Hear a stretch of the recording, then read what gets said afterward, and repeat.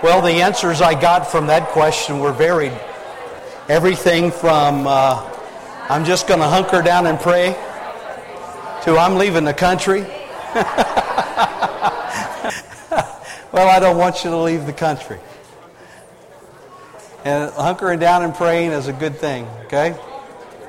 Now, I approach today's sermon in some respects with some fear and trembling,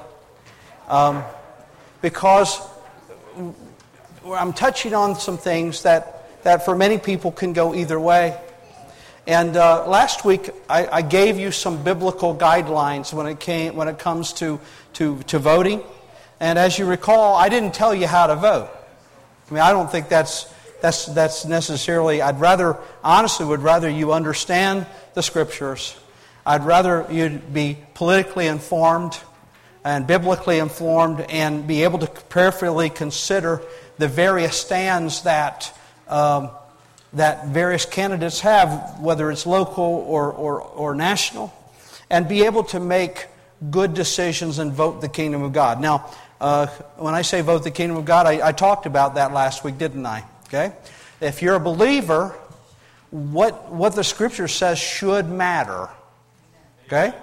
If you're a believer, what the Scripture and the principles that are taught by Scripture and by a godly life should somehow eventually filter into how you conduct your life. Right? Otherwise, what happens is you're like, quite frankly, we're not really good at that. As a community, I'm talking about a larger community, many of the values, and I've said this to you before, many of the values that basic American unbelievers have, you'll find in the Christian community. So it's a shame that we're not more distinguishable. You understand what I mean by that? That it's almost like the Scripture says that there needs to be evidences. When we sit around the table and we talk about ministry here at the church and how to disciple people and what that looks like, and I understand that there is an inward thing that happens as God is working in you. Okay. And here's kind of how it works. I've shared this with a group. The Holy Spirit and the Word touches my heart. I received that. The Scripture tells us that one of the purposes, one of the roles of the Holy Spirit is to convict us of sin, to convict us and to push us in the right direction. Never does God make us do what He wants us to do. So in the context as the Holy Spirit and the Word of God is you might say poured into our lives in the various forms that it is, whether it's I heard it preached, I read it, I listened to it on my radio. However it comes to you, the Scripture says, the Bible itself says that God's Word will not return void. It will make an indent. It will make some kind of an impression and take you to the place, oftentimes, whether you'll have to say yes or no. And I have to say, there have been times when I said no. Anybody else with me on that? Okay? But I want you to know that I want to say yes all the time. Because in His words are life and life eternal. So when the Word of God and when the Holy Spirit connects with you, you have a decision to make. Oftentimes, you'll have the opportunity, and I'm just kind of sharing right now, and we'll get into the message in a minute. I have plenty of time today. You're there, you know that you haven't given your heart to Christ. The Holy Spirit has connected with you and is impressing on you your need to give your life to Jesus. The Holy Spirit's moving in a congregation like this, but you've been here before, and you know that if you just hang on and white-knuckle this pew, or just kind of hold off, that sensation, that pressing of the Holy Spirit that you feel and experience in your heart, you know that will probably relieve as you get out and you just want to escape. And there will come a time, if you do that enough, if God is speaking to you through His Word, by the Holy Spirit, there will come a time when he no longer strives with men and women. And you will search diligently for repentance and not be able to find it. So when he calls upon you, open your heart and open your mind and say yes now. Okay? Just a couple of things. The Bible has a lot to say about freedom, ethical leadership, and relationships, doesn't it? Okay? The level of influence that has on you, the influence of the Scriptures, the values that are derived from the correct understanding of His Word. These things reveal the degree of lordship that Jesus has in your life. Does that make sense? Okay. Now as we approach this election, there's a couple things I want to. Eventually, I'm going to get to Romans and 2 Timothy. I believe it's 2 Timothy or 1 Timothy. I've got it here. But there's a couple of things that, I could look. When you came in today, there were these, what are they? These things, okay? I don't know how accurate these are. It says Values Voters, Presidential Voter Guide, some outfit called the Family Research Council.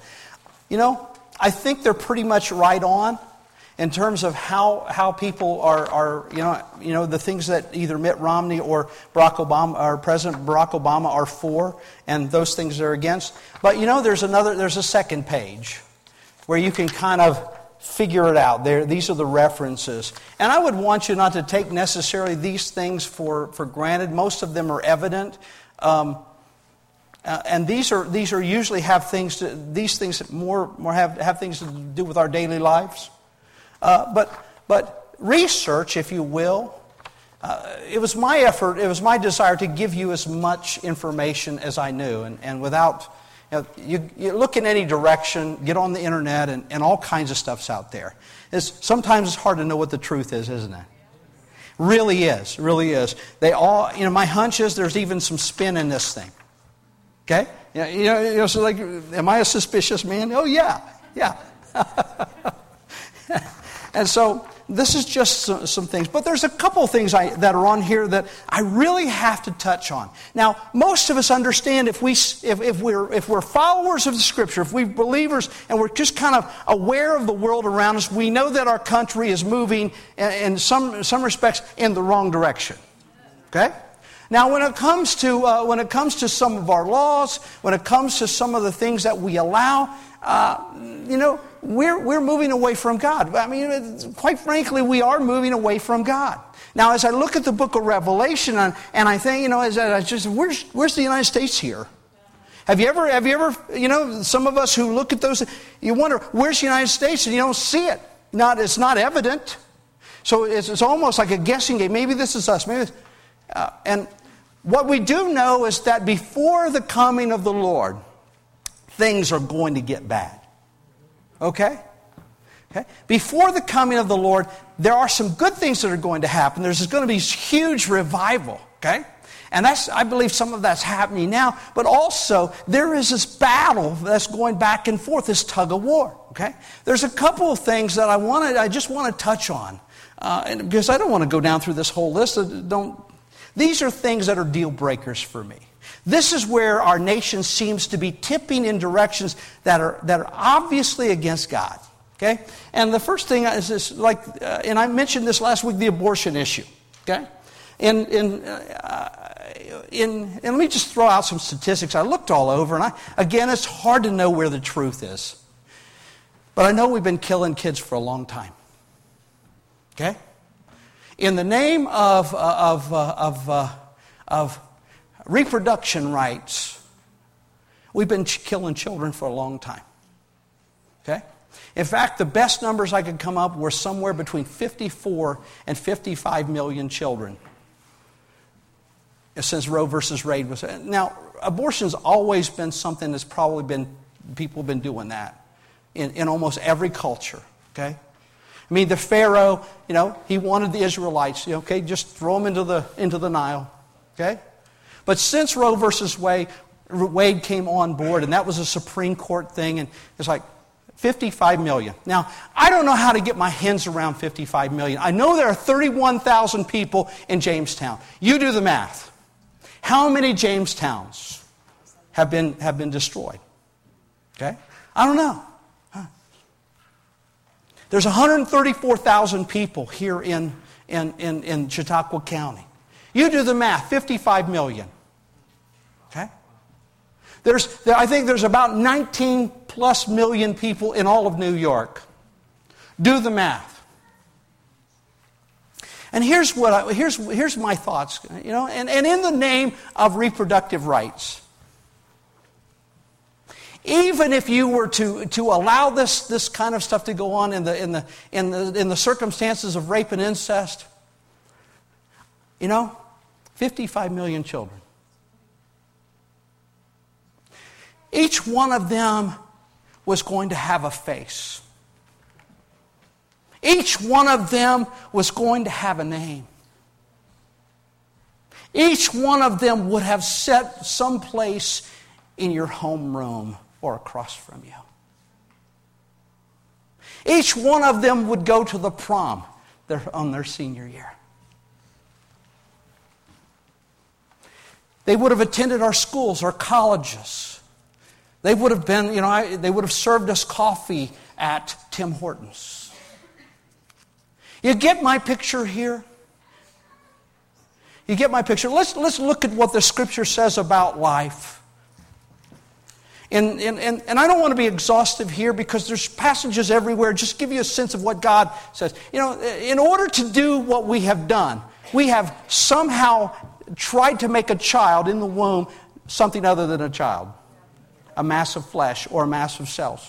But what does God say? What does the Scripture say about the womb? He says, in Psalm 139:13, it says, for you formed my inward parts. You wove me in my mother's womb. In Jeremiah, the first chapter, a very personal passage for Jeremiah himself. It says, God said, before I formed you, before I formed you in the womb, I knew you, and before you were born, I consecrated you. I have appointed you a prophet to the nations. Here's a New Testament passage, and this involves Elizabeth. Elizabeth was related to Mary, Jesus' mother. They were both pregnant at the same time, and Mary went to be with Elizabeth to help her.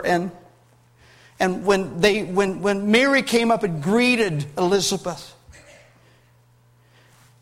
Elizabeth said something like this, for behold, when the sound of your greeting reached my ears, the baby leaped in my womb for joy. Okay, all right. Folks, I don't know about you, this is a deal killer for me. I don't care. I don't care. It's a deal killer for me. I can't vote for somebody who's in favor of abortion. Amen. I can't do it. Amen. I don't care if he's my brother. Amen. I don't care if it's my son, my daughter. I'm a believer. I believe in the sanctity of life. God said that a child is a gift from Him. What level of selfishness do I rise to that I could destroy for my own convenience, for my own, in a sense, my own, to somehow keep me out of difficulty? I could go on. I could talk about how that more little girls are aborted because of gender selection than boys. I could go on and talk about those things. But God is for life, and we will receive judgment. Our nation. I've never seen it any other way. Okay, all right. Abortion.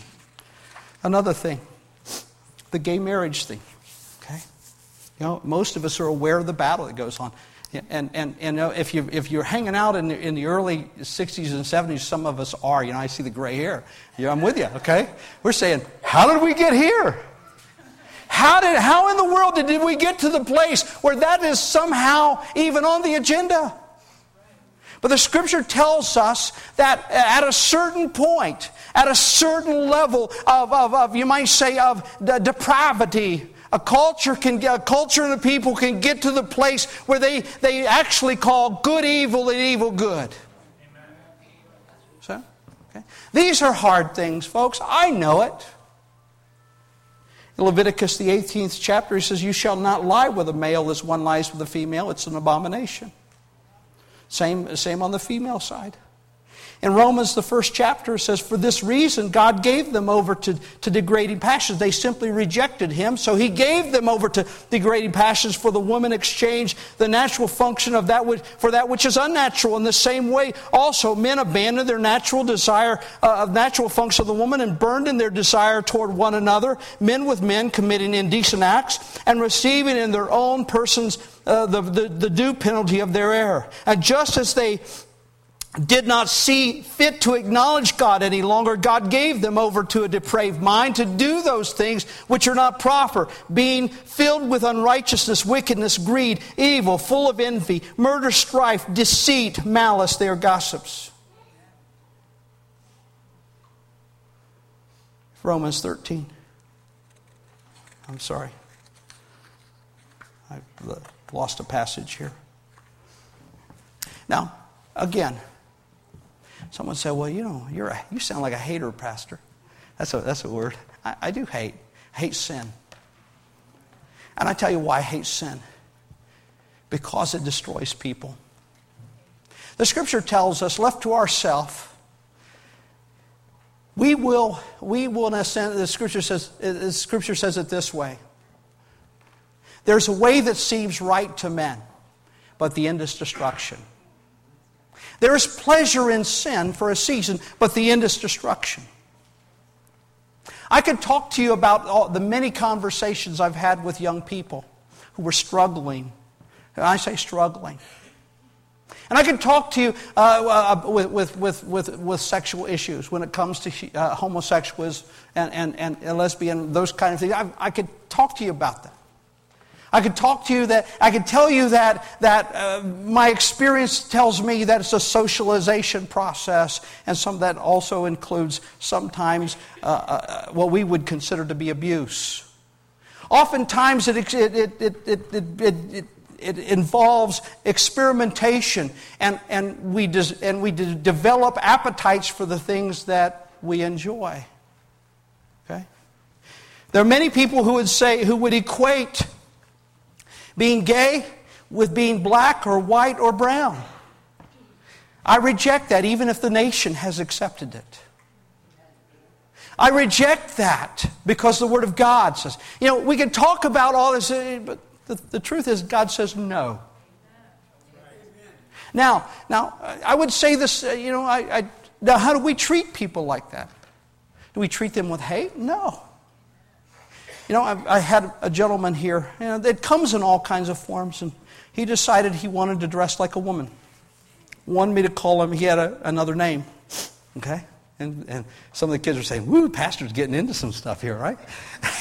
and I refused, but I said, "Come as you are.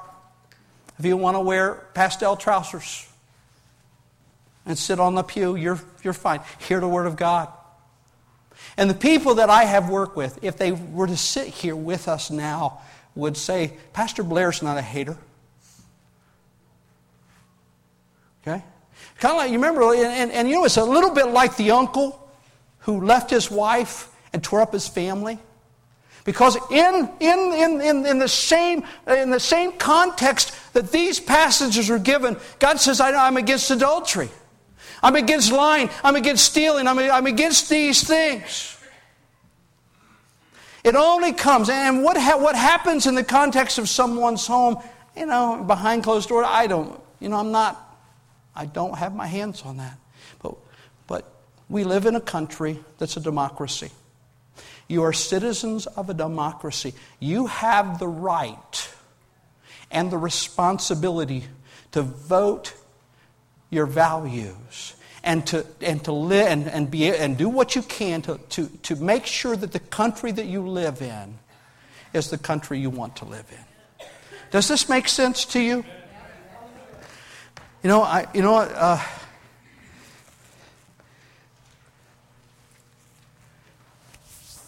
Now you know why I'm a little bit reluctant. Not reluctant, but yeah, I want to just make sure that I want you to know that when we go to the polls, it's not the economy. It may be the economy, but there are other things that are weightier when it comes to the soul of America. Does that make sense to you? Oh yeah, I understand. I want to see our people working again. I want to see those things because, as long as we have funds, we can pave parking lots, we can put on new roofs. Your lives are better. People's lives are better. But there are some other things that are on the table here. I've got close friends who've struggled with some of these issues, and I love them. Uncle Charlie may have left his wife and his children, but you know what? I'm still going to associate with them. I'm still going to care for them. They have a place here if they want it. But our country is trying to embrace a sinful lifestyle and impose it. We will clash. It will clash with the church. There will be a fight. That's right. And you and I must wake up and vote. Amen. Kingdom votes. Kingdom of God votes. Okay. All right. I want to further challenge you, though, to live and act like a Christian and reflect your commitment to God. Romans 13. Go with me there. Every person is to be in subjection to the governing authorities, for there is no authority except from God, and those which exist are established by God. Therefore, whoever resists authority has opposed the ordinance of God, and they who have opposed will receive condemnation upon themselves. For rulers are not a cause of fear for good behavior, but for evil. Do you want to have no fear of authority? Do what's good, and you will have the praise from the same. For it is a minister of God to you for good. But if you do what is evil, be afraid. For it does not bear the sword for nothing. For it is a minister of God, an avenger who brings wrath on the one who practices evil. Therefore, it's necessary to be in subjection, not only because of wrath, but also for conscience sake. For because of this you pay taxes, for rulers are servants of God, devoting themselves to this very thing. Render to all what is due them. Tax to whom tax is due, custom to whom custom, fear to whom fear, honor to whom honor. Owe nothing to anyone except to love one another, for he who loves his neighbor has fulfilled the law. Now, most of us are looking for loopholes. Right? Okay. Now, I said before, and again, I'm a little off the biblical track here when I go into and I start talking about democracy. There's many countries, many forms of governments that Christians have thrived under. Right now in communist China, there's been an incredible Holy Spirit revival. Whole provinces of people are Pentecostal, Spirit-filled believers.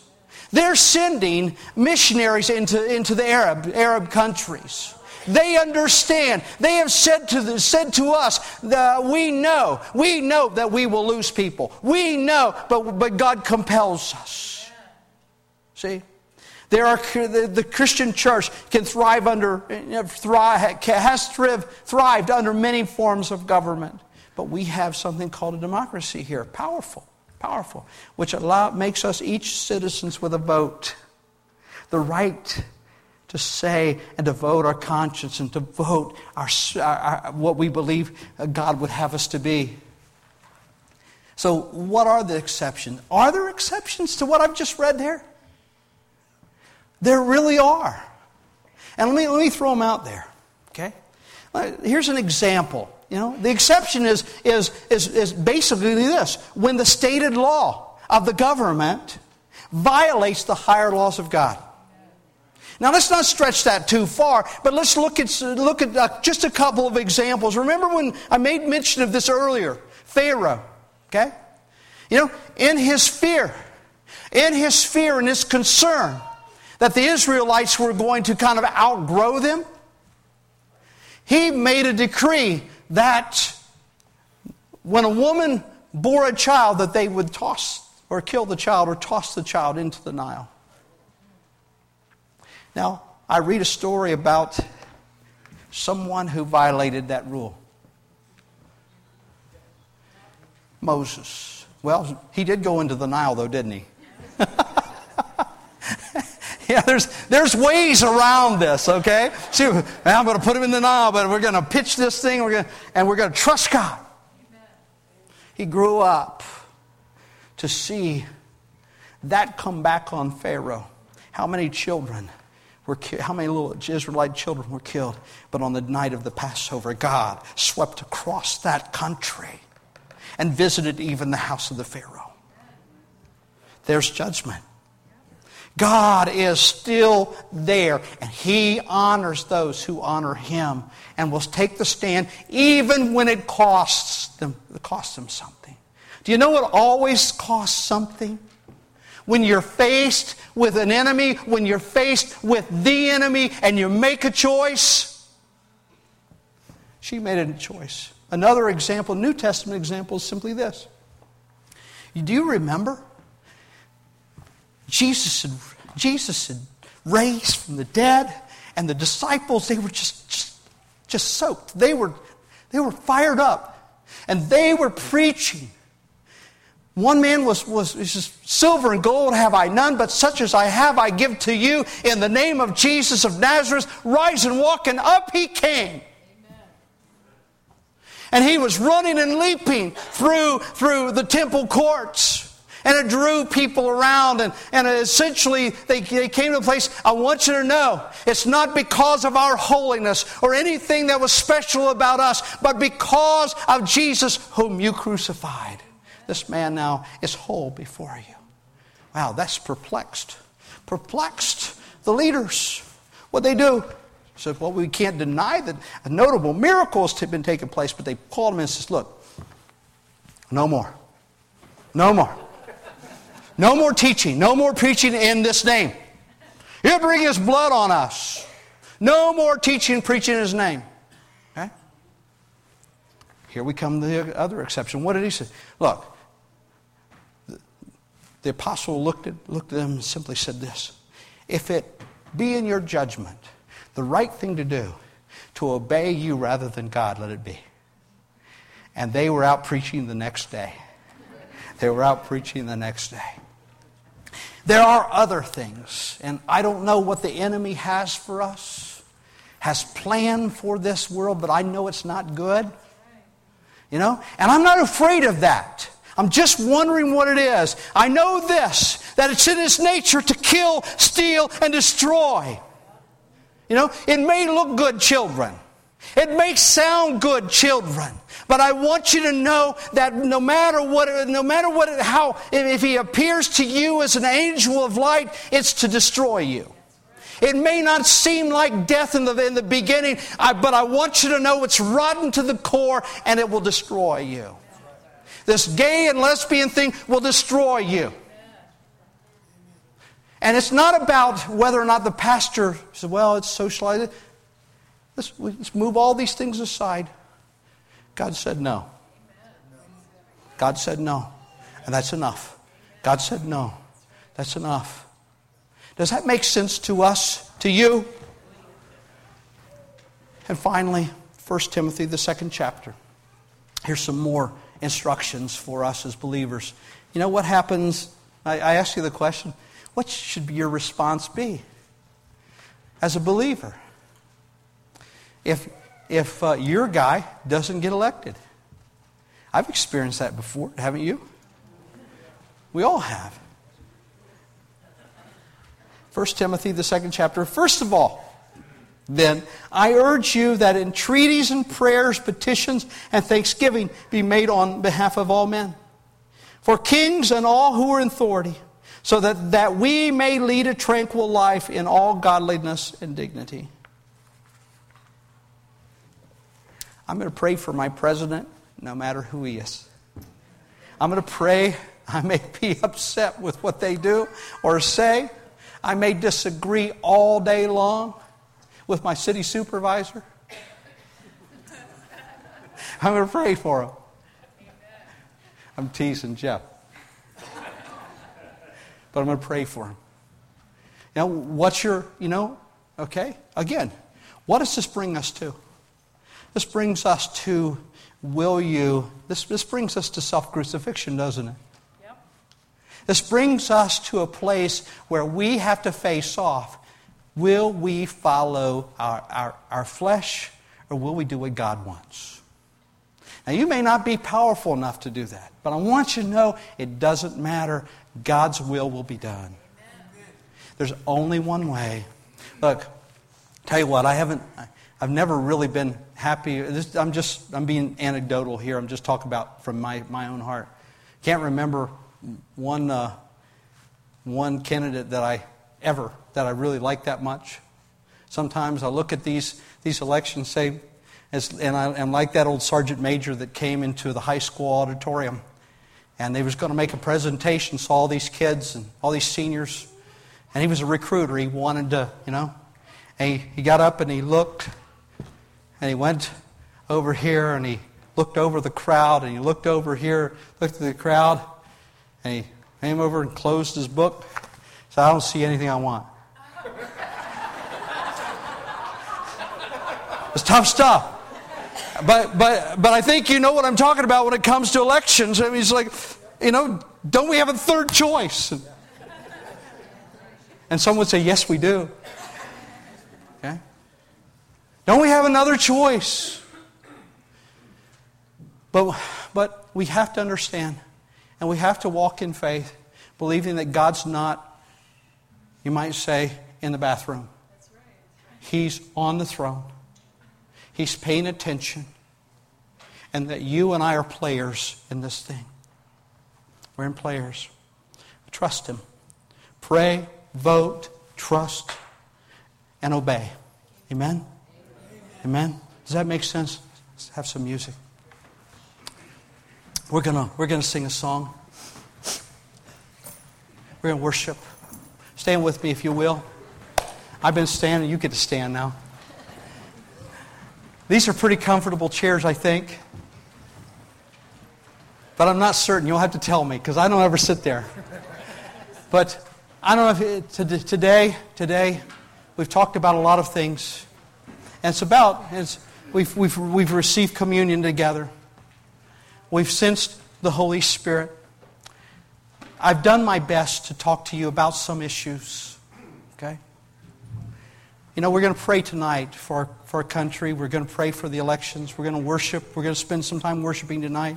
But right now, I don't know where you are. You may have come in here today and you've never given your heart to Christ. You've never given your heart to Christ, or you gave your heart to Christ but you're not living for Him today. If that's you, let me see your hand. I want to pray for you. He says, Pastor, you just told me to out myself. Yeah. Well, do you want Him? Do you want Him? Do you want Him? I want to pray for you. The first step is admitting that I need Him, that I'm not living for Him. In spite of what my friends may think, in spite of what all the people around me may believe, I know, and He knows that I need Him and I'm not living for Him. And the first step is admitting that. Not only to yourself, but maybe even in a place like this where people love Him. Amen. Anyone else? I'm not living for Him. I'm living for Him. I want to live for Him. I want my sins forgiven. I want His power and His presence in my life. I want to live forever with Him. Okay? Your hands, your hearts. Okay?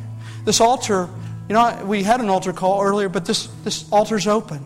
And I would ask that some of my friends who know Jesus, who know God, who love Him, would also join us around this altar as we sing, as we worship, so that those who come and want prayer, and they'll gather here in front of me, will find Him, and they don't feel like they're coming all by themselves. Who'll come?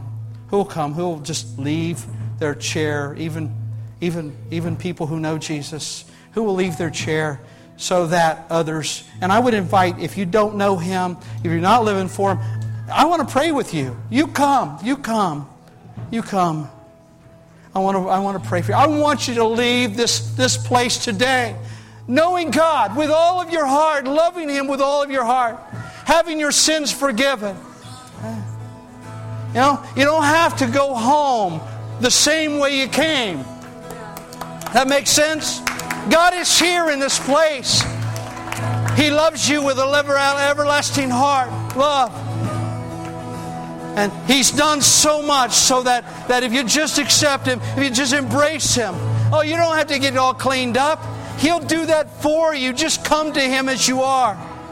With the brokenness, the sins, the stains, come to Him. He's the one who cleanses. He's the one who delivers. He's the one who sets you up and makes you what He wants you to be. And the rest of us, let's worship, sing. And if there's anybody who needs prayer, please come stand with me. Please come and stand with me. The other us, let's just worship Him.